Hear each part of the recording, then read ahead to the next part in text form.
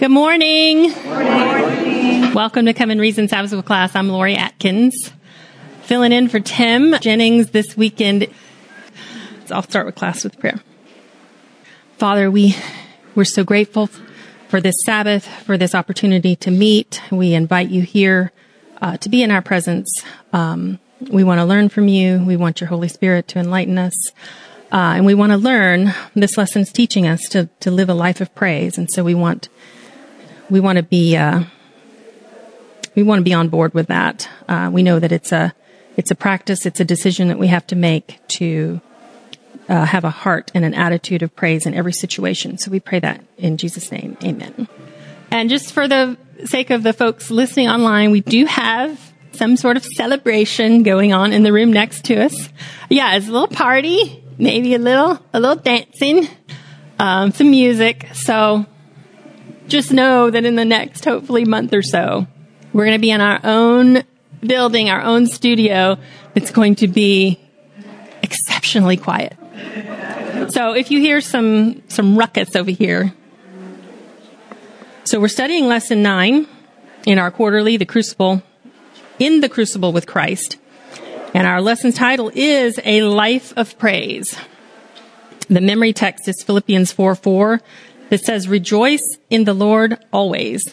Again, I say rejoice." Did you hear any absolutes in that verse? Do you remember when you were taking true or false tests in school and the teachers told you to look for absolutes? Like always and never, because rarely were those true or false in all cases or in no cases. So, rejoice in the Lord always. How much leeway are we given there? Any time or conditions when we should not be rejoicing in the Lord? Always doesn't leave much wiggle room, does it? So it's easy to shout with joy, praise, rejoice. When? When is it easy? When we're feeling joy, things are right in our world. We're at the top of the mountain. What about when we feel anything but joy? When we're in the bottom of the pit, at the bottom of the valley, everything's going wrong. Is it easy to rejoice then? Lift our hands, sing songs of praise. It depends on what we're focusing on. Correct. Because the text doesn't say rejoice in your circumstances, and it doesn't say rejoice at whatever bad thing is happening to you. It says rejoice in the Lord. His character is unchanging no matter what's happening to us. Yes, that's so well said. And do you think it was put that way on purpose? Could it be precisely the time when we're at the bottom of the valley, in the pit, that we need to be praising God? Maybe more than ever. Is it possible that praise can transform even our darkest circumstances? Not by changing the objective facts of the situation, but by changing what? Our attitudes, our perspectives, maybe even changing those around us in a way that encourages and empowers and sustains us right in the midst of our challenge. You know, people are watching. They're watching how we respond, how we react. If we purport to be Christians, we're supposed to have something else, something different, something more, something better. So shouldn't that be reflected in how we handle challenges, how we handle circumstances that are less than ideal? We should be responding differently, don't you think? So I wanted to go through a couple of inspiring examples of the transforming power of praise in some, I think, unimaginable situations. So the first refers to the period of 138, 155 AD, when the Acts church was expanding and Christians were being persecuted regularly. So this is talking about the city of Smyrna in Asia Minor. Christians were being brought into arenas. They were tried, convicted, and punished. Tried. Kangaroo court tried, convicted, and punished. And they were punished when they refused to acknowledge the gods of the empire. So a crowd demanded that Polycarp, who was the bishop of the church of Smyrna, be brought before the city. He was a disciple and a friend of the apostle John. The old Polycarp also was a widely known and influential Christian leader in Asia and beyond. So when he was finally brought into the amphitheater, the proconsul tried to persuade him to recant his faith and curse Christ. But the faithful disciple of Jesus replied, for 86 years, so they brought an 86-year-old man into the arena.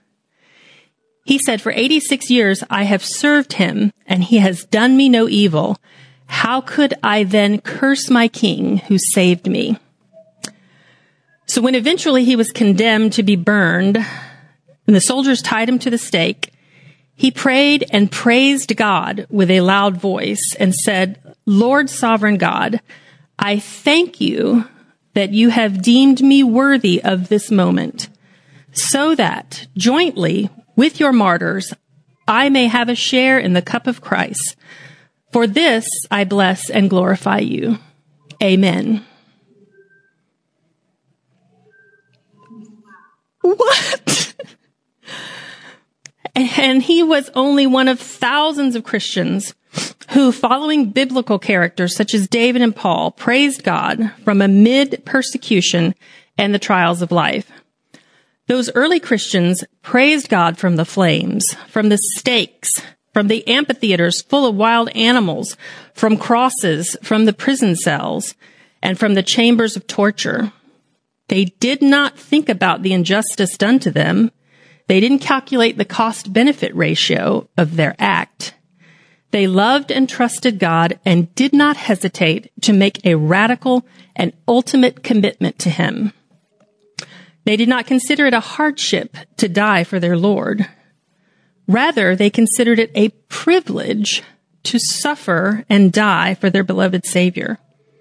They unhesitatingly trusted God and His promise of resurrection and considered death but a moment in time on their way to meet their Lord in glory.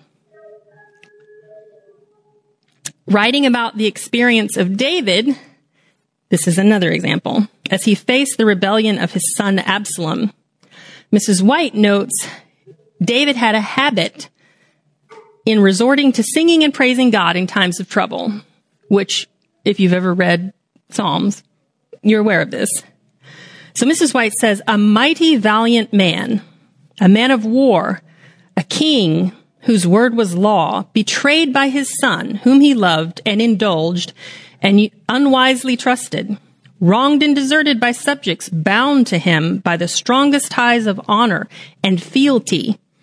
In what words did David pour out the feelings of his soul? In the hour of his darkest trial, David's heart was stayed upon God, and he sang. What about Job? Do we have any evidence of Job in a trial, in hardship, in the midst of unimaginable loss, his property, his livestock, his wealth, every one of his children? What did he say?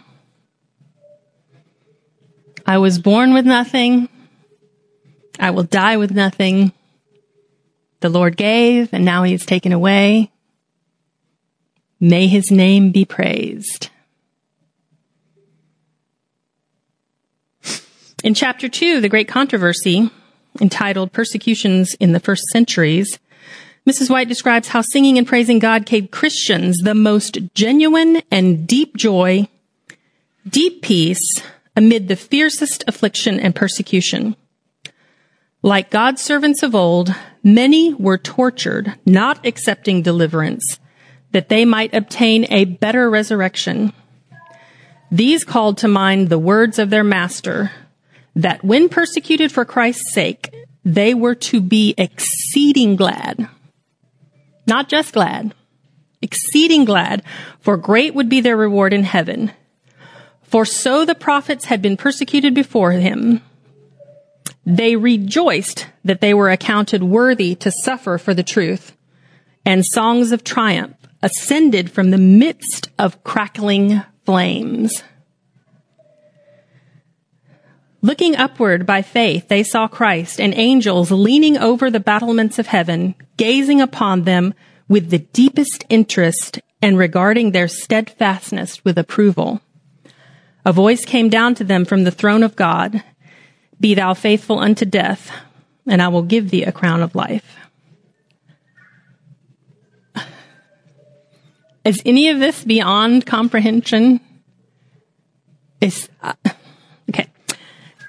Fanny Crosby. Have you ever heard of Fanny Crosby? She's a famous songwriter, wrote many hymns that you'll recognize: Blessed Assurance, More Like Jesus, Near the Cross, Redeemed, How I Love to Proclaim, Safe in the Arms of Jesus, Take the World But Give Me Jesus, To God Be the Glory. She was blind from infancy, and later in life she wrote, "It seemed intended by the blessed providence of God that I should be blind all my life, and I thank him for the dispensation. If perfect earthly sight were offered me tomorrow, I would not accept it.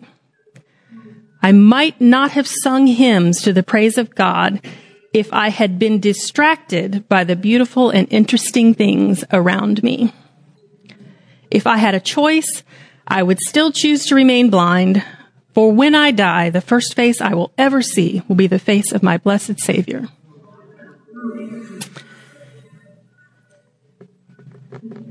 Then there's the story of Horatio Spafford.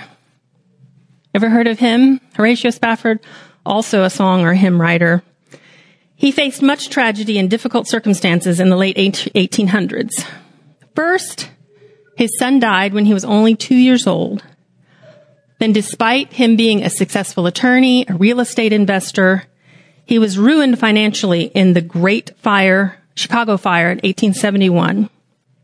Much of his real estate investments were in the same area of town that was ravaged by fire. Then his business interests were further hit by the economic downturn in 1873, at which time he planned to travel to Europe with his family.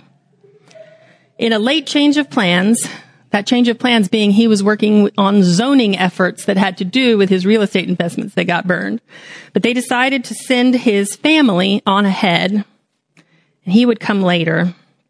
While crossing the Atlantic, the ship collided with another sea vessel and sank rapidly. All 4 of Spafford's daughters died at sea. His wife Anna survived and sent him the now famous telegram that just said, "Saved alone." Shortly afterwards, as Spafford traveled to meet his grieving wife, just as his ship passed near where his daughters had died, he was inspired to write the words to a song, one he named after the stricken sea vessel, but a song we recognize by its famous chorus, "It is well with my soul." How is this possible? How do you pass the spot where all 4 of your daughters went to their watery grave and write these words? "When peace like a river attendeth my way, when sorrows like sea billows roll, whatever my lot, thou hast taught me to say, it is well with my soul. For me, be it Christ hence to live. If Jordan above me shall roll, no pang shall be mine, for in death as in life, thou wilt whisper thy peace to my soul." How is this possible? How does a person praise God for their blindness? Thank him for not distracting her with sight. How do martyrs sing songs of triumph and rejoice even while they are burning? This is not natural to me. Surely this ability or instinct to praise at all times and in any circumstances is supernatural. And it requires a decision. It requires intention. It requires practice. What design law might be in play here, do you think? If we want to learn how to play an instrument, we must practice. If we want to learn how to be good at math, we have to work math problems. So if praising, even in the midst of the storm, doesn't come naturally to us, we have to practice. We have to practice praise so that it becomes a natural part of our lives, a habit, just our instinctive reaction in any circumstance. And only then can praise have the power to both convert and to conquer.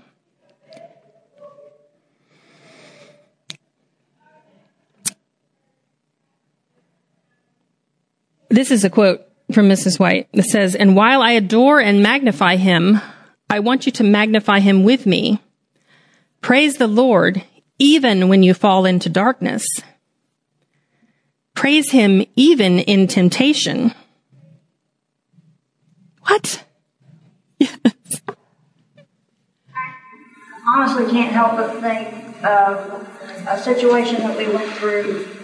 I'm sure lots of people in this room went through it, but our story was when the tornado came through here, it was just a few streets away from where we lived. And I had a pregnant daughter 2 streets down that was hiding in a closet. Me and my mom were hiding in a closet. And this rumble, this sound that I'd never heard before, it sounded so close that I couldn't tell if it was on this side of me or on my daughter's side. And that fear that came over my human nature, I was sitting there praying while my voice is literally shaking. I'm shaking inside. And even telling it, I feel the same response because it triggers what happened that night. But after we had prayed and we're sitting in this closet holding hands, I don't know how this happened. All I can say is what is in us comes out of us in a time of crisis. But I just remember lifting my hand up and looking towards heaven in that closet, and a song started rising up in me. And it was, "Oh my God, I trust in you." And I probably changed the words because let me not be afraid, not my enemies triumph over us. And in that moment, we had prayed, don't let this thing come near us and protect the people that are going through this. And literally, he did. I mean, we could have had way more damage, way more lives lost out of that. But I heard a sermon recently, and he was given an example of toothpaste, that what's in when it's being squeezed is what will come out. And all I can say is in that moment, faith came up out of me, even though I was quivering in my voice. Like, that is what was coming out of me. Just, we're going to trust you. It's scary, but we trust you. Sure. And because of that, can we see how perhaps some of those opportunities are given to us so that we get to practice trust, so that we get to practice praise, so that when we're squeezed, what comes out today is different than what came out a year ago. That's the transformation. That's the transforming power. I also say I found the safest hiding place that night was in Christ. Sure. Always. Not in a bathtub. Yeah. So this quote I said, praise him even in temptation. I think it's similar to these hardships. Temptations come, again, law of exertion, If we want something to get stronger, we have to exercise it. Well, don't we want our ability to resist temptation to get stronger? And can we resist if temptations don't come? We have to be presented with those opportunities. So we're supposed to praise in temptation. She says, rejoice in the Lord always, says the apostle. Again, I say rejoice. Will that bring gloom and darkness into your families if you're always rejoicing? No, indeed, she says, it will bring a sunbeam. Who among us don't need more sunbeams in our families and our households? You will thus gather rays of eternal light from the throne of glory and scatter them around you. Let me exhort you to engage in this work, scatter this light and life around you, not only in your own path, but in the paths of those with whom you associate.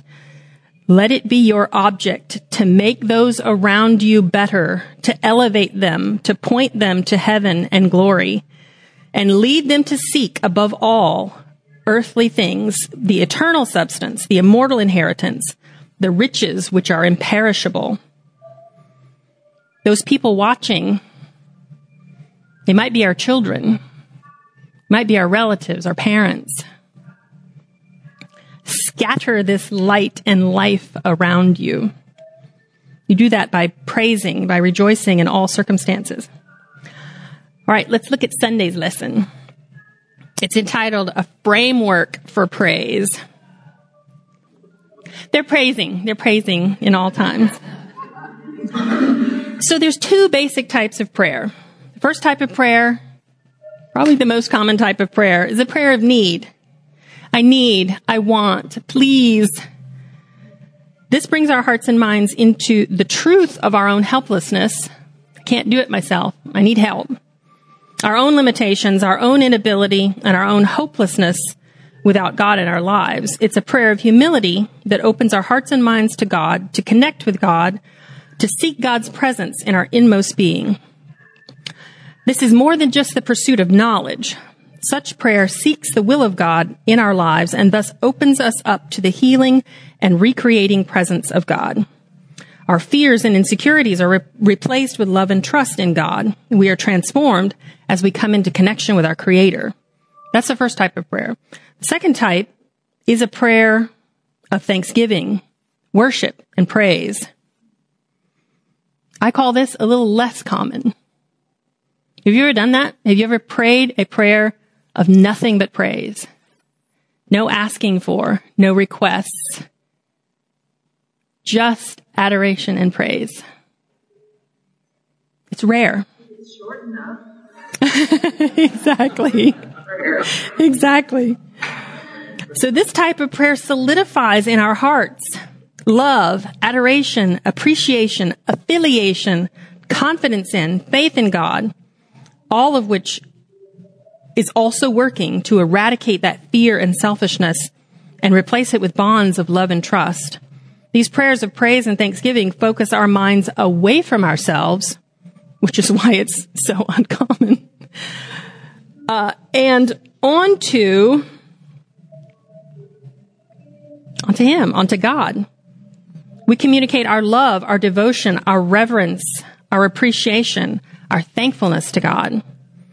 It's exalting God for who He is, not what He can do for you, maybe what He's already done for you, but for who He is. It communicates our longing for Him. Our praise welcomes Him into our presence, welcomes His presence into our presence. God lives in our praise.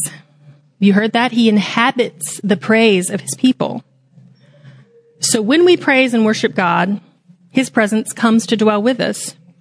And when He does, things change. Always. You can count on it. Hearts change. Situations change. Minds change. Attitudes change. Lives change. Every time you praise God, something changes in you, or your circumstances, or in the people or situations around you.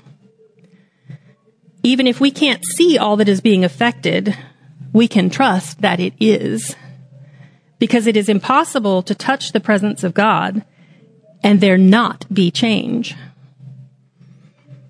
When you come in contact with all that God is, it will affect all that you are. Praise is the prayer that changes everything.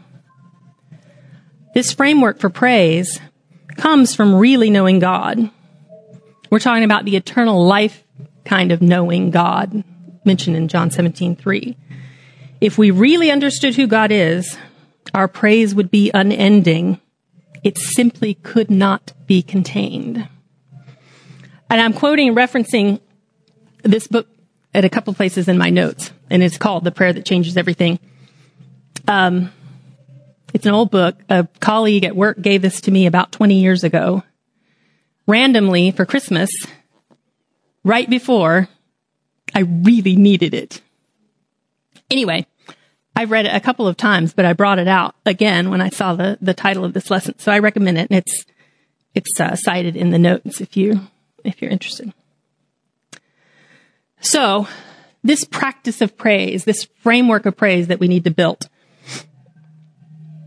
who's it for? Is it just for us? Is it for the Lord? What's the point of rejoicing always? Blessing the Lord in all times? Does God need to be reminded of who he is? Or do we need to be reminded? Does God need to be reassured in the knowledge of his greatness, his perfection, and his love?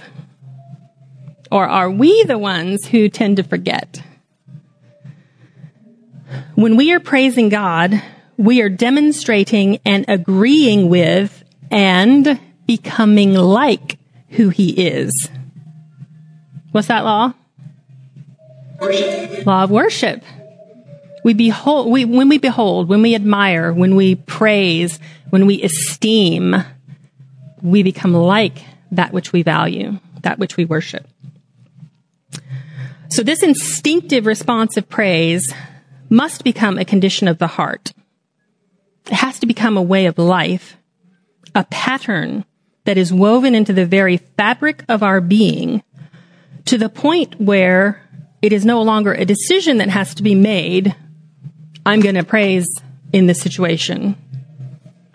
Because the decision has already been made. You have already decided that we're going to live a lifestyle of praise. What about this process of deciding or actively choosing? We've studied that in this class before, about how our brains are architected, the hundreds of billions of neurons and the trillion supporting cells and the connections to other neurons that make up over 40 quadrillion interconnections. You remember us talking about that? There's dendrites and neurons and tubulins and molecules and atoms and electrons, and I don't understand any of it. But apparently, within the quadrillions of dendrites, with their millions of microtubules, made up of billions of tubulin molecules and atoms, they form shared electron clouds. Still don't understand it. But these clouds exist in positions of uncertainty until when? Until you choose. Until you think about something and form a conclusion, a belief, accept a truth or a lie. Your act of choosing causes the electron clouds in various places within the dendrites to collapse. So those clouds are temporary. They're in limbo. They're waiting to go one direction or another. And when you choose and cement a belief, they collapse. It causes the conformation change within the microtubule structure, which solidifies the memory or belief or action into the brain. This is the process of choosing. When we choose to believe something, it changes us. Whether it's true or false, the choice to believe changes the conformation of our dendritic electron clouds. This is why we can have a change of heart or a change of insight or conviction of certainty very quickly when a belief or action changes, even while the brain hasn't had time to build new neural pathways or connections, which is where I live most of my life. I'm waiting for my brain to rewire on so many things. But those pathways and connections the brain builds and hardwires after we choose, that's how behaviors become rote or habitual. And isn't that what we want? Don't we want this reaction of praise to not even be a decision anymore? It's an instinct. It's a known quantity. I know whatever happens, my response is going to be praise. Whether I'm blind, whether I'm on fire. Anyway, so again, what I'm describing is the transformational power of God in us. Our brains have the ability to change. So what has been does not have to be what will be. So if you've had trouble responding to challenging circumstances with positivity or praise, it doesn't have to stay like that. We neurobiologically and characterologically change based on our choices, our decisions, and based on what we admire and worship.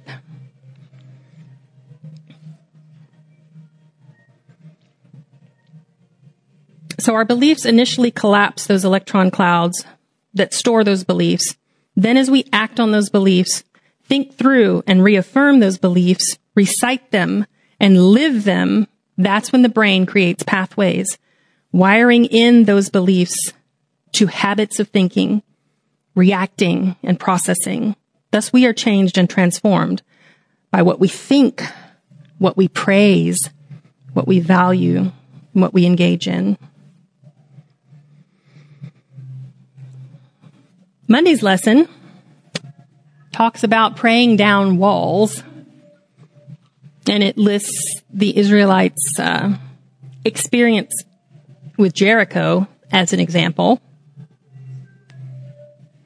What do we think God was trying to teach the Israelites in the story of Jericho?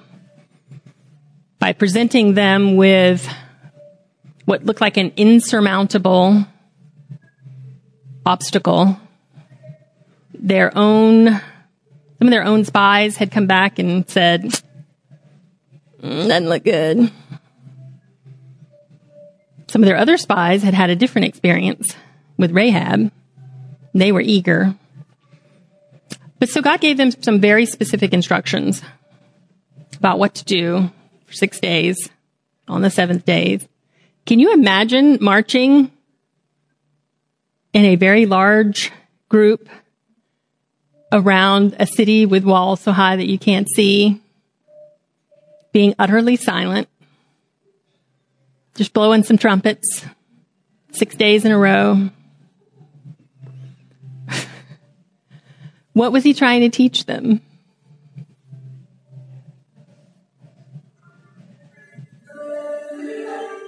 Were these folks that were eager to obey and never complained and never moaned and groaned about their situation and always trusted God that he was going to deliver them?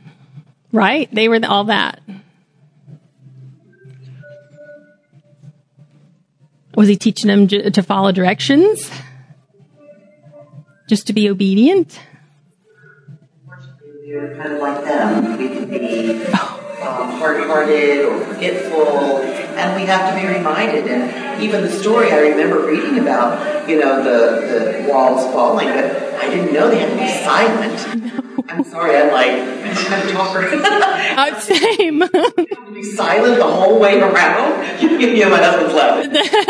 Yeah.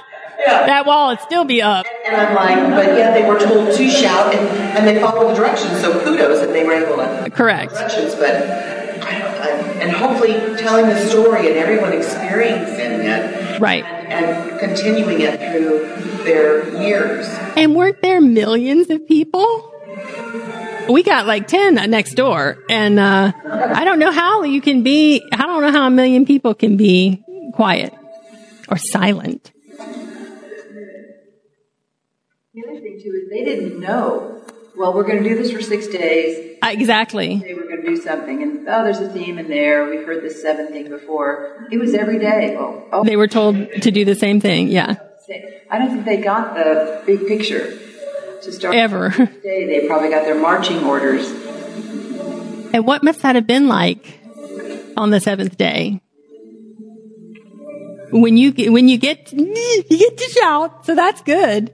But do you think any of them expected what happened after the shout? Eve? I think it's kind of interesting. If you're silent while you're marching around a city, what are you likely to be looking at? Right? You're likely to be looking at the walls. Right. And so 6 days they're doing this, walking around the city looking at the wall, walking around the city looking at the wall. And finally on that 7th day, didn't they have to walk around it 7 times or something? Yes. And then at the very last, they change what they're looking at. Oh, interesting. They praise. So when you praise, your focus shifts from the wall to God. Up. And when that focus changed, God changed it. He stepped in. You don't even have to do anything. Right. Down these walls. And it's the same for us. When we focus on our problems, when we focus on, I've got this horrible habit, and you do this, right? You can't change that. Total tunnel vision. As long as you're focused on it. I read something, the surest way to make sure that you're going to do what you don't want to do is to focus on what you don't want to do. It's I don't want to be like so-and-so. Well, you just put a picture of exactly. You're headed toward it. You have to change your focus. And I think that's part of what he was teaching them. He said, all this time you're looking at the wall. The moment you looked to me. I think that's exactly what he was teaching them. The trust factor that I'm going to ask you to do some stuff that you don't understand. Do it anyway. Do it for me. Trust me. And see what happens when you do. And see what happens when you do. Yeah, exactly. I feel like we could learn something from our modern day Israel. And my next question was what actually caused the walls to fall? And I think Eve is exactly right. If somebody didn't hear, it was not the decibels of their voices when they shouted or the trumpets that made the walls fall. The Israelites, who had been looking at the wall for 6 and part of 7 days, immediately when they lifted their heads and focused on Christ and praised and shouted, the walls came down, which is true of our circumstances. And the Quarterly said, when God is on the verge of doing something new in our lives, he may bring us to a Jericho. For he may need to teach us that the power to triumph does not come in our own strength and strategies. Everything we need comes from outside ourselves. So no matter what is in front of us, no matter how insurmountable it may seem, our role is to praise God. Lift our heads, lift our focus. He's the source of everything we need. This is faith in action. I think that's well said. Tuesday's lesson is entitled The Life of Praise. And the first paragraph, it reiterates something we just discussed, that praise is something we must practice until it changes from an activity done at a particular time to an atmosphere in which we live. I love that. Praise shouldn't be so much a specific act, but a specific way of life. I thought that was a great reference to the law of exertion, exercising, making something become stronger. Did you know this practice or framework, atmosphere of praise, is not only for us as humans on this earth? The Bible says, let everything that has breath praise the Lord. That's in Psalm 156. Listen to this quote from the Review and Herald. It says, while we rejoice that there are worlds which have never fallen, these worlds render praise and honor and glory to Jesus Christ for the plan of redemption to save the fallen sons of Adam, as well as to confirm themselves in their position and character of purity. You understand what this means? So these are unfallen beings on unfallen worlds. They are praising, rendering praise, honor, and glory to Christ for his plan, his sacrifice to save us. That's what they're praising him for. As well as to confirm themselves in their position and character of purity. This reminds me of the text, the namesake for our class, come let us reason together. Though your sins are as scarlet, they'll be white as snow. There's something about this reasoning process, this reasoning through, that is connected or related to our cleansing, to our healing. There is something about this rendering of praise, even for unfallen worlds, that confirms their character of purity. The arm that raised the human family from the ruin which Satan had brought upon the race through his temptations is the arm which has preserved the inhabitants of other worlds from sin. Every world throughout immensity engages the care and support of the Father and the Son, and this care is constantly exercised for fallen humanity. Christ is mediating in behalf of men, and the order of unseen worlds is also preserved by his mediatorial work. You understand what that means? We have a picture, we were taught a picture of what Christ mediating to the Father was about. Even though we relearned what that means, this mediatorial work is also preserving the order of unseen worlds and unfallen beings. Again, why would he need to mediate for folks who don't have a sin problem? It's all about what we recognize his mediation is doing.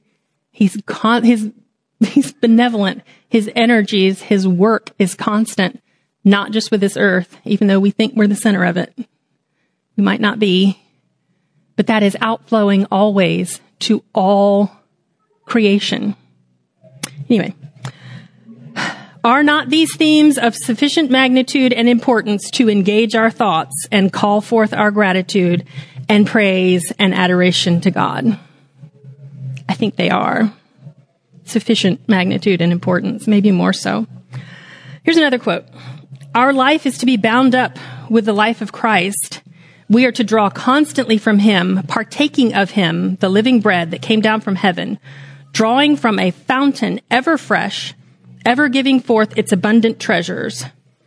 If we keep the Lord ever before us, the law of worship, beholding we become changed, allowing our hearts to go out in thanksgiving and praise to him, it's the law of exertion. The more we exercise something, the more stronger it gets.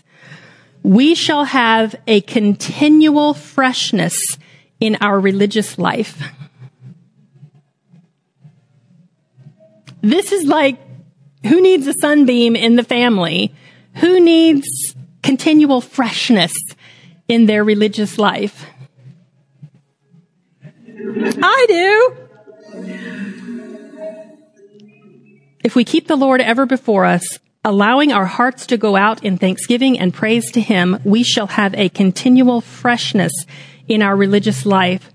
Our prayers will take the form of a conversation with God as we would talk with a friend. He will speak his mysteries to us personally. He will speak his mysteries to us personally. Often there will come to us a sweet, joyful sense of the presence of Jesus. Often our hearts will burn within us as he draws nigh to commune with us, as he did with Enoch. When this is in truth the experience of the Christian, there is seen in his life a simplicity, a humility, a meekness and lowliness of heart that show to all with whom he associates that he has been with Jesus and learned of him. Wednesday's lesson. It's entitled, it's referring to praise, a witness who convicts. This is implying that our praise can convict us, others. Can our praise transform the eternal destinies of those around us? What was Stephen's reaction when he was tried and sentenced to death and stoned? Did his reaction and countenance and attitude affect Saul? Yeah, deeply, it sounds like. There's another quote that talks about what that impact might have been from Stephen's praise and behavior. The martyrdom of Stephen made a deep impression upon all who witnessed it. The memory of the signet of God upon his face. You know what a signet is? It's like an image. You had a signet ring that has a design or something that they used to put the signet rings in the wax on the letter, and it left an impression, an image. He had the signet of God upon his face. His words, which touched the very souls of those who heard them. Do you know that your words might be touching souls? Those words remained in the minds of the beholders and testified to the truth of that which he had proclaimed. His death was a sore trial to the church, but it resulted in the conviction of Saul, who could not efface from his memory the faith and constancy of the martyr and the glory that rested on his countenance. So we have one of the most prolific of the apostles, probably did more for the start of the Christian church, maybe than anyone other than Christ, who was headed down the wrong path under the guise of doing exactly what was right in his mind. And the ability to praise in any circumstance by someone who was woefully, unjustly wronged should not have had anything to be positive about or praise in that circumstance, impacted this man of God. What would have happened if Stephen had reacted differently? If he had not had a framework or a practice of praise?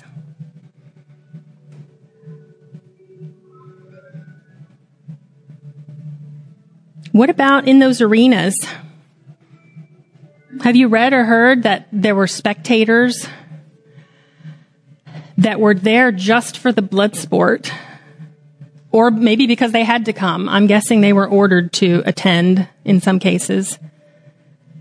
But the reaction of the martyrs, singing, glowing, the signet of God on their faces under the worst and harshest circumstances, that it impacted the spectators. Again, our reaction should be different. Our reaction should make people think, what have they got? What could possibly be impactful enough to have somebody singing while I'm laying kindling at your feet? That's something different. Eve. I just want to point out it seriously depends on the picture of God that you have. Absolutely. Whether you can phrase like that. Because if you believe that God is harsh, and if you believe, even some of the things that I believed, growing up, that, I had this phrase thrown at me, God is in control. So anything bad that happens to you, therefore must have been God. It was His will. So if you have this picture of God, then you're not praising Him as much. You're going to be going, what's wrong with you that you would do this to me? Exactly. So your picture has to be correct in order for the praise to become something that you're willing to do even in the bad circumstances. Well said. Yeah. What's wrong? Why are you doing this to me? Or what did I do? Who sinned that this man was born blind? You know what I mean? And for sure, the folks who arranged the arena shows had a different picture of God. They thought they were doing the right thing by trying to get these people to renounce their beliefs and believe in the God, and that punishing was a righteous act. So very well said. Picture of God. We know this. What law lens? What picture? It affects everything. I've got a little bit more. Oh, and also we're going to skip the Q&A today again. Okay, let's look at Thursday real quick. And then I have a quote to finish up. It's talking about the weapon that conquers, and that praise can be a powerful weapon when a vast army is coming against you. And it lists one of the military battles that the Israelites faced. And it lists this text, which I love, and I've said many times, from 2 Chronicles, Lord, we do not know what to do, but our eyes are on you. I mean, that could be a singular prayer for most of my life. And it also talks about that even though God was going to fight for them, they still had to go out. They had to suit up, put on their armor, and go out and face the enemy. But not an ordinary march to war, maybe even stranger than circling the city and shouting. They had a choir leading them as they marched to war. And as they began to sing and praise, the Lord set ambushes against the men of Ammon and Moab and Mount Seir who were invading Judah, and they were defeated. God intervened at the very moment they exercised their faith in His promise as they begin to praise Him for the splendor of His holiness. Final thought, this practice of praise, we already talked about how important it is for us. We talked about that it's not just for us, that even other intelligent beings, unfallen worlds, are practicing the same framework. What about, is it just for now? Is it just for the circumstances that we face while here in this fallen world, on this earth? Do you think if we develop a habit of praising God in every circumstance, that we'll just stop that behavior in heaven? Or will we continue to develop it and refine it and deepen those stinking neural pathways for all eternity? What if we do not develop a heart of praise and thanksgiving while here on earth? Could that impede our progress or even make us unfit for heaven? We've talked about the pursuit of truth, the love of truth, the understanding that truth is ever unfolding, the understanding of the difference between finite and infinite, and that we will be learning new truth, new unfolding truth throughout eternity. That if we ever get to the point where we put a stake in the ground here on earth, think we have the truth, there's no more truth to be discovered, that we may be impacting our fitness for heaven. It's the same with praise. And I have a quote from The Great Controversy that talks about it. Could those whose lives have been spent in rebellion against God be suddenly transported to heaven and witness the high and holy state of perfection that ever exists there. Every soul filled with love, every countenance beaming with joy, enrapturing music in melodious strains rising in honor of God and the Lamb, and ceaseless streams of light flowing upon the redeemed from the face of him who sits on the throne. Could those hearts who are filled with hatred of God, of truth and holiness, mingle with the heavenly throng and join their songs of praise? Could they endure the glory of God and the Lamb? No, no. Years of probation were granted them that they might form characters for heaven, but they have never trained the mind to love purity. They have never learned the language of heaven, and now it is too late. And what is the language of heaven? Then I looked and heard the voice of many angels, numbering thousands upon thousands and 10,000 times 10,000. They encircled the throne and the living creatures and the elders. In a loud voice they were saying, "Worthy is the Lamb who was slain to receive power and wealth and wisdom and strength and honor and glory and praise." Then I heard every creature in heaven and on earth and under the earth and on the sea and all that is in them saying, "To him who sits on the throne and to the Lamb be praise and honor and glory and power forever and ever." Let's bow our heads. Father, teach us. Teach us to lift our heads, to focus on you, to develop a framework and a life of praise. Let it be an instinct. Let it be a habit. Let it be a natural response to who you are and what you've done for us. That's our prayer in Jesus' name. Amen.